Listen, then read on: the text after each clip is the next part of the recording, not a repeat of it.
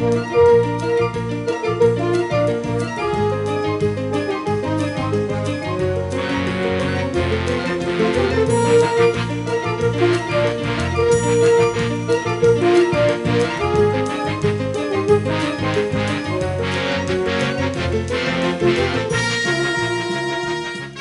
and welcome to another edition of Lost in Science across Australia on the Community Radio Network. My name is Stu and I'm joined in the studio by Claire. Hello, everyone. And Chris. Hello, Stu. And we have all brought in some interesting sciencey type stories this week. I'm actually going to be talking about what is the smallest creature. I was thinking about tardigrades and how cool tardigrades are. I often think about tardigrades and how cool they are. Mm-hmm. And when you look at, moss and lichen, do you think there must be tardigrades crawling around in there? Oh, tardigrades obviously are water bears, and they're those very cute microscopic little, they look a bit like vacuum cleaner bags, but with little faces. Yeah. Yeah. And, I don't often think about moss and lichen and tardigrades, but I will now. But that's where they live. Is it? Yeah, mostly. And on the moon. And, all over the place. But that got me thinking Really? how many small little things there are and what's the smallest animal around. Wow. So I'm going to talk about that later in the show. Love Claire, it. what are you going to talk about? Well, we are joined this week by Dr. Lyndon Ashcroft from the University of Melbourne, and she's going to take us through the newest IPCC report into climate change. It's a special report on climate change and land use, and it is long. And not many people read it end to end. So that's why Lyndon's here to give us the rundown. Excellent. Okay, well, stay tuned for that later in the show.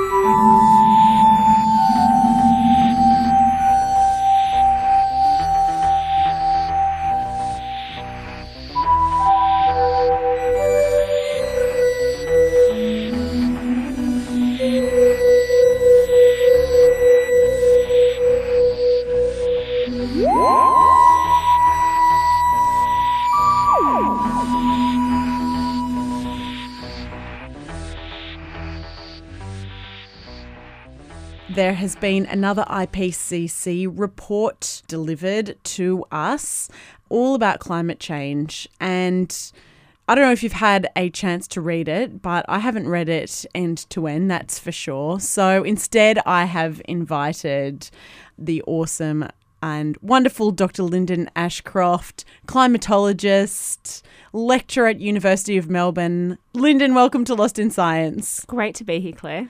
Let's start with what the IPCC is. Yeah, sure. So the IPCC, you hear that acronym bandied around, and I think even some climate scientists struggle to remember what it is. It's a bit like CSIRO. You're like, well, what does the I stand for again? Intergovernmental Panel on Climate Change. So this is a panel that was set up in 1988 with the World Meteorological Organization and the UN's Environmental Programme. So all countries that are members of either of those organizations, pretty much all countries of the world, are a part of this. And the goal of the IPCC is to collect the best understanding we have of climate change, its impacts, the science behind it, possible options for addressing it, possible risks and adaptation and mitigation, right? So it doesn't actually do new science. The IPCC don't do new science. Their job is to review all the other science that's done all around the world and pull it together in one piece of information. So the world has the best understanding of what's going on.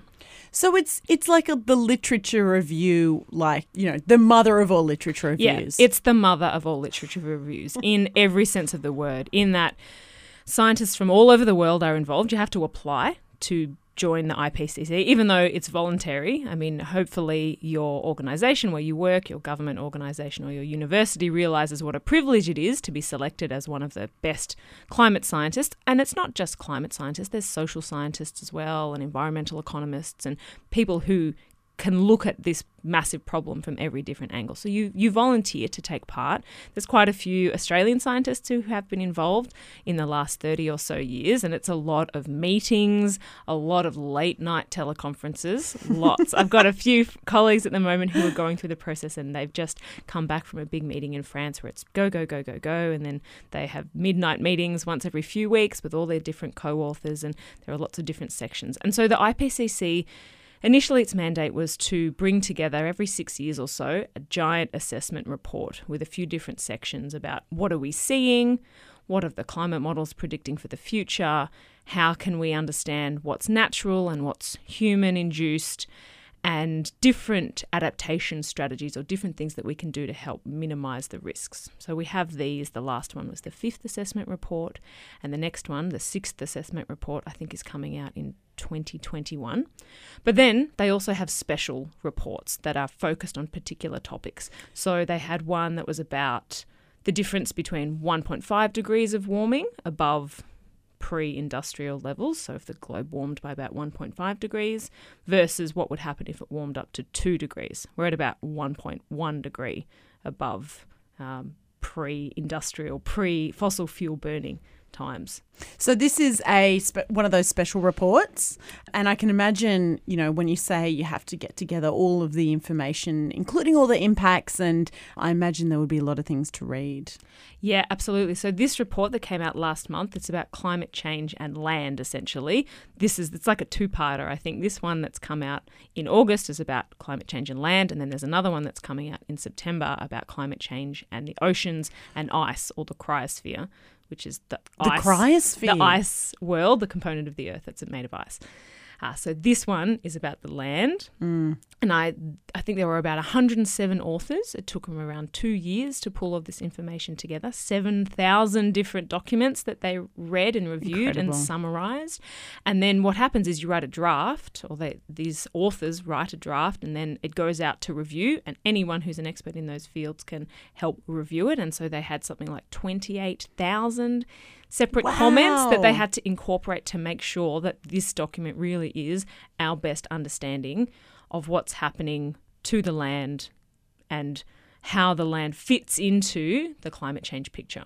So when you talk about, I guess, climate change and land, like what are they really talking about? Well, the way I understand it, and I should say I'm not a land climate expert, but the way I understand what I've read of the report is that it's looking at the role of human impact on the land. So there's about 70% of the surface of the land of the Earth, right? Which you kind of think, oh, the land, it doesn't make up that much of the world, but it's everywhere that we live, I don't know how many mermaid listeners there are, probably not a lot, but it's everywhere. There might be some people on boats. Hi to everyone on boats, but they probably come back to land afterwards. They probably come back to land. We get the vast majority of our food from land. We get all of our fresh drinking water from land. And 70% of the land that exists in the world has been touched by us. Wow. Or is being touched by us at the moment. So this report was looking at what role does that play in either exacerbating climate change, making it worse, or sort of offsetting it, and what have we seen in the past and what might it look like in the future. So what is this report actually telling us then? Well, I guess it's telling us probably all the things that you expect it to tell us already, that we are overexploiting the land. There's a lot of soil that is being lost. More soil is being lost than soil is being rejuvenated.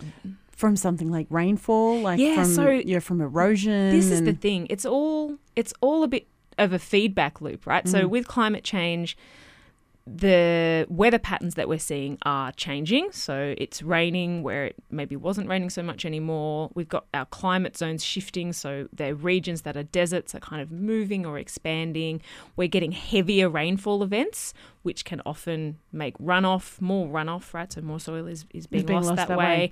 I think the report also mentioned an increase in dust storms and these kinds of things. But it's kind of a two-way, it's a bit of a feedback loop, because you've got climate change affecting the way that the soil works and the land works, but then you've also got changes to the soil affecting climate change, if that makes sense. Right. I mean, soil can hold a lot of carbon as well, right? And Absolutely. so if you've got less soil on the top of the earth, then you've got less ability to be able to hold that carbon or be that carbon sink. Yeah, that's right. That's how I kind of understand it. And it is a bit of a two-way street, right? It's a lose-lose situation, because we've got climate change making the land more degraded. We've got these weather patterns changing, so heavier rainfall events. I mean, there's more runoff and more soil being taken away, and we get more dust storms, and areas that are getting drier, they're becoming more like deserts. Fertile areas becoming less fertile, which is called desertification. It's another fancy word there. For an awful thing. For an awful thing. But then, so that's climate change is doing that to the soil and to the plants. But then also when that happens, the plants are less able to help us combat climate change. There are fewer nutrients in the soil, and the plants aren't able to soak up as much CO2. And so that makes climate change worse, if that makes sense. So it's a pretty nasty lose-lose situation. And the report talks a lot about how much has already happened, what we're seeing in, it's a bunch of scary statistics really about how much land is being used too much for pastures and for heavy cropping and unsustainable agricultural practices. And how about in terms of what sort of agricultural practices we use and what we choose to grow on the land that we have? Yeah, this is a really interesting thing, particularly when we think about keeping our carbon dioxide or our greenhouse gases, not just carbon dioxide, but methane and nitrous oxide and other kinds of greenhouse gases in the atmosphere, trying to minimize those. We often think about, electricity, we need to move towards solar or wind power and those kinds of things. But there's lots of different sectors that contribute to the amount of greenhouse gases that we have in the atmosphere. And the agricultural sector contributes about a quarter of what we see. So land use from grazing of different animals, mainly cows, and then also crops, heavy agricultural crops that need a lot of irrigation and these kinds of things, that can really add up to the emissions that are because of human behaviour in the atmosphere. Does that mean we should start looking at what sort of different foods we can produce? What's going to be a better agricultural system and better food production for us? Or I think so. The authors of the report are very clear. They don't want to tell people what to eat, but the science is telling us that, we already waste a lot of food. Like a third of the food that is produced or that is grown is lost or wasted globally. That is an incredibly high number. It is. 30%. Yeah, it's crazy. It's crazy.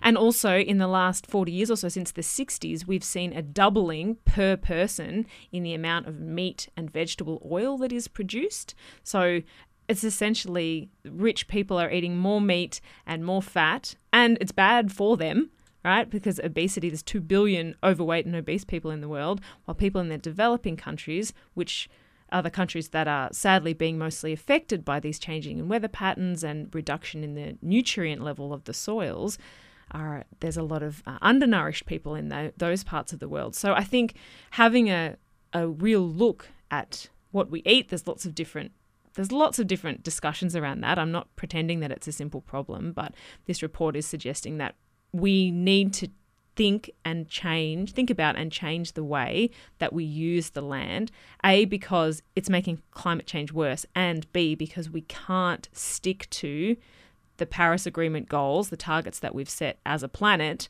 without considering this sector. What are some of the, recommendations and take-homes that the authors have left us with?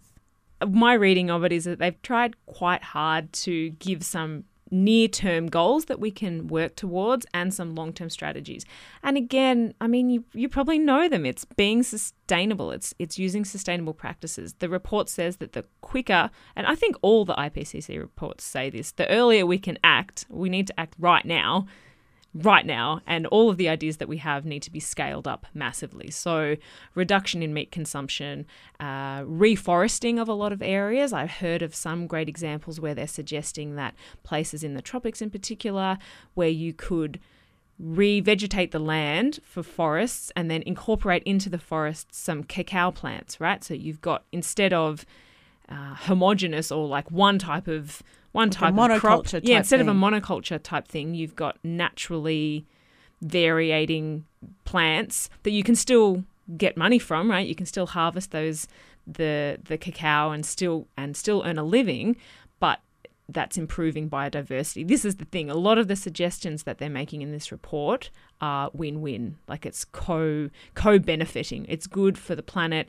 and it's good for economies, and it's good for societies as well. So thinking about a sustainable shift in agriculture, reduction in meat consumption, using of biofuel crops, using those sustainably, but investing in those kinds of areas. There's lots of advice in here for policies. They do suggest that it needs to be done at a local level. I mean, people need to make decisions at a community level, and then that also needs to be supported, obviously higher up the chain. But having every country needs to do this is probably not the way that change is going to happen, unfortunately. Well, Dr. Lyndon Ashcroft, thank you so much for coming in and talking us through the IPCC report, the special report on climate change and land use. And it would be wonderful to get you in to talk us through the next instalment on the oceans as well. Always a pleasure to be here, Claire.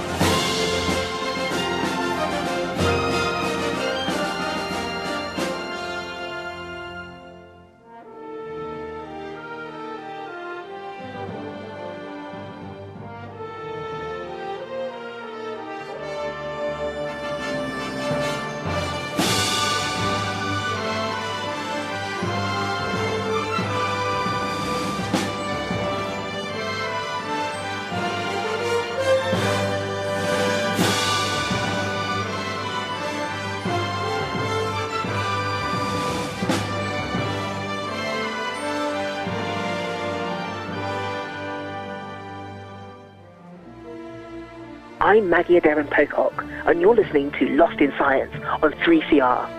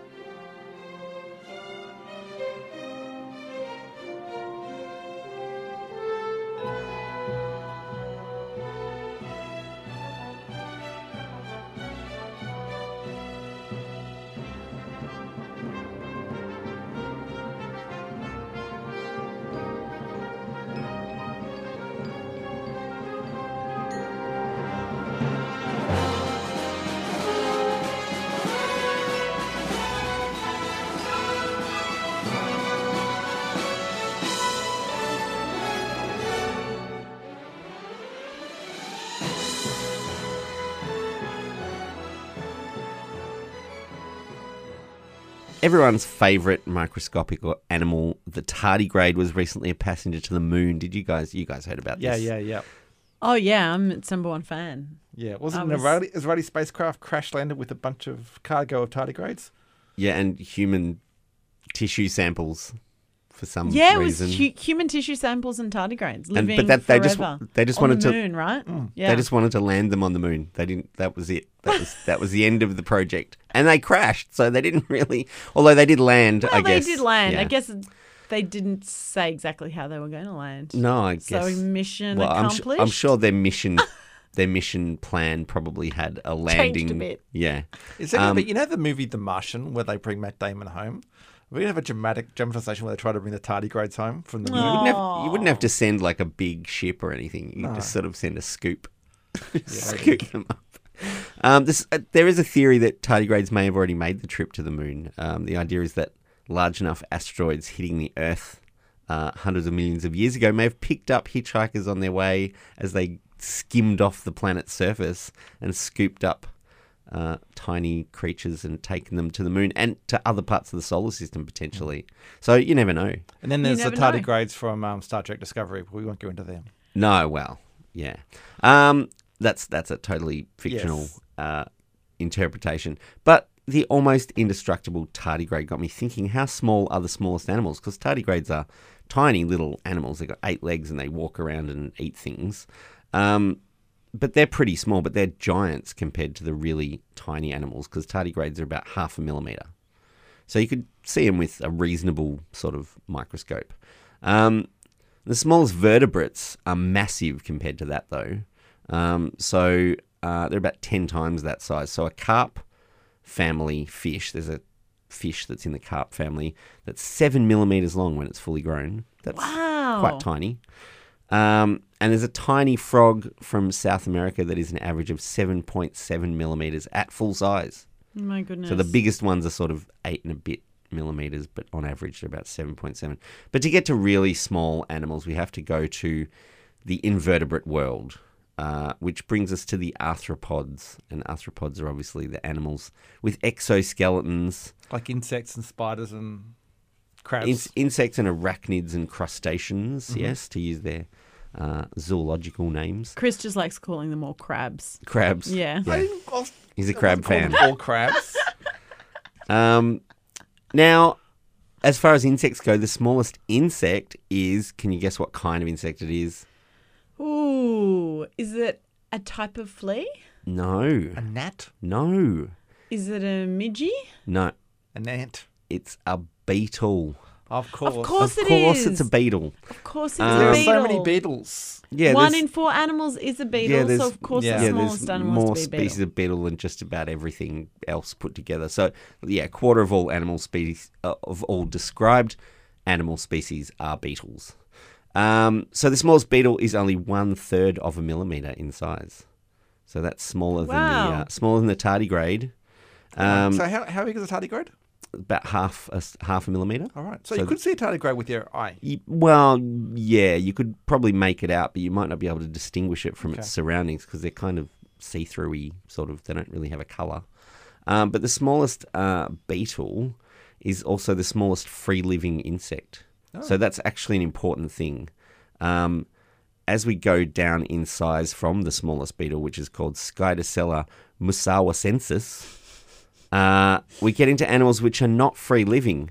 That is, they rely on other creatures to help them get along. In other words, they are parasites. Ooh. And this parasitic life cycle allows them to get by with fewer functioning body parts, basically. Oh, that's a trick, So isn't they've it? just Yeah. left things behind. Well, they've adapted them away so that we don't need legs. Who needs legs? Who needs so they've- leg when I've got this whole body that's when I warm can just and lovely? suck on this juicy Yeah. fish or Who needs whatever. a digestive system when I can, Yeah, suck on someone else's digestive system. Yeah. Charming. But it does allow them to get really small. So these animals are never found on their own. They're always found as freeloaders on some kind of host, which gives them a home and usually some kind of food source as well. So within the arthropods, we have a couple of parasitic crustaceans. One is called Stygotanchulus stockeye, which lives on the outside of tiny shrimp. Wow. So the tiny shrimp are only a couple of millimeters long, and these guys live on those shrimp, on the outside of those shrimp, Mind boggles. in salt and fresh water. They measure about 0.1 millimeters or 100 micrometers or 100 microns. But they are bitten by an even smaller shrimp, which grows to only 85 microns in size. Never emerges from its parent. That's how small it is. It stays inside its parent and starts feeding on the same place that its parent was feeding on. So has and it then got smaller grows children big. inside it? Well, they grow bigger and sort of bust out of the parent over time. It's pretty gross. Oh. Yeah. Sounds like a weird life Like cycle. Russian dolls that are kind of continually expanding. They can't get much smaller, but they have a body part which is like a sac which expands as it gets full of little baby parasites, which then expand and they just of keep efficient. expanding and busting out of their parents. So that's pretty small for an animal, 85 microns. But let's be honest, not a very exciting life. But it's not the smallest animal science has found. The smallest is something that would probably be hard to recognize as an animal. These tiny shrimp at least have little legs and they look sort of shrimp-like. This is something from the Mixozoa, meaning slime or mucus animals. Mixozoa, that's what the name means. They're a class of cnidarians. Oh, Cnidarians. Cnidarians. That's So that's- CNID, isn't it? Yes, CNIDARIANS. That's a phylum of animals that includes jellyfish and corals and sea anemones. and all the hard things to pronounce, Yeah, mostly. Yeah. Let's just put all these Cnidarians. difficult to pronounce things in the cnidaria. So the tiny Mixozoa, the whole class doesn't get bigger than 20 microns in size. And the smallest are called Mixobolus shekel. Oh, and you brought one in today, Stu. Yeah, can you see it? Yeah. No, you can't see it because it's only 8.5 microns in size. It's Tiny. 0.0085 of a millimeter. You would not be able to see that. Even some really good microscopes would not be able to pick that up.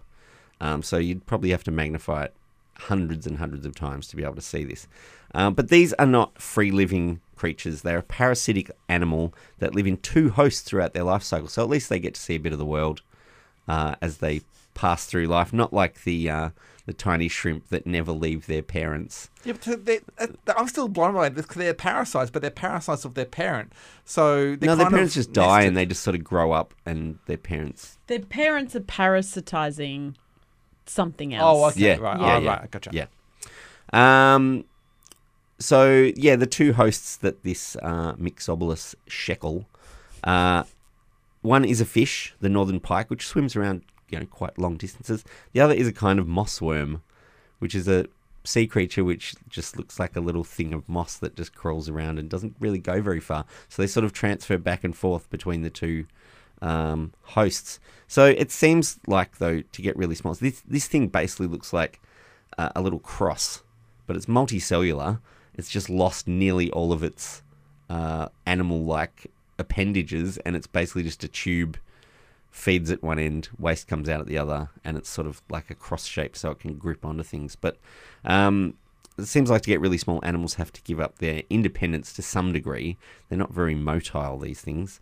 But of course, and this is the smallest one we know of, but there may be smaller animals out there. We just haven't really looked closely enough to find them. And if you're looking for sort of parasites, you would have to be looking pretty closely and assume Inside something. that they were there to begin with. Yeah. Otherwise, you're not even going to find them. So keep looking. There might be something even smaller out there, and you can name it after something.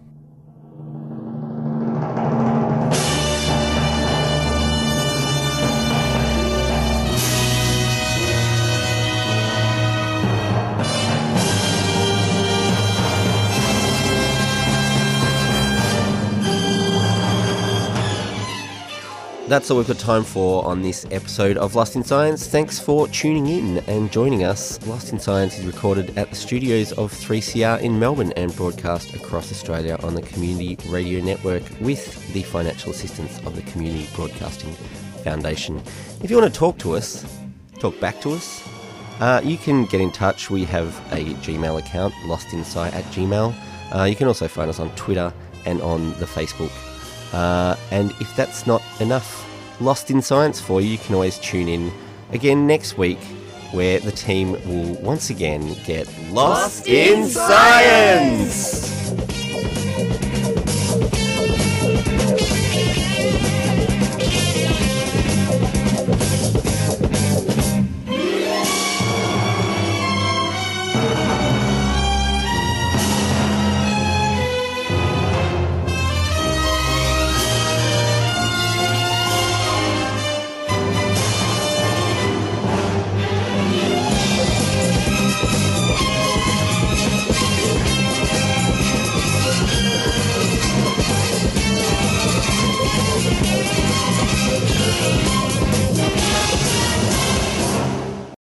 Thanks for listening to a 3CR podcast. 3CR is an independent community radio station based in Melbourne, Australia. We need your financial support to keep going. Go to www.3cr.org.au for more information and to donate online.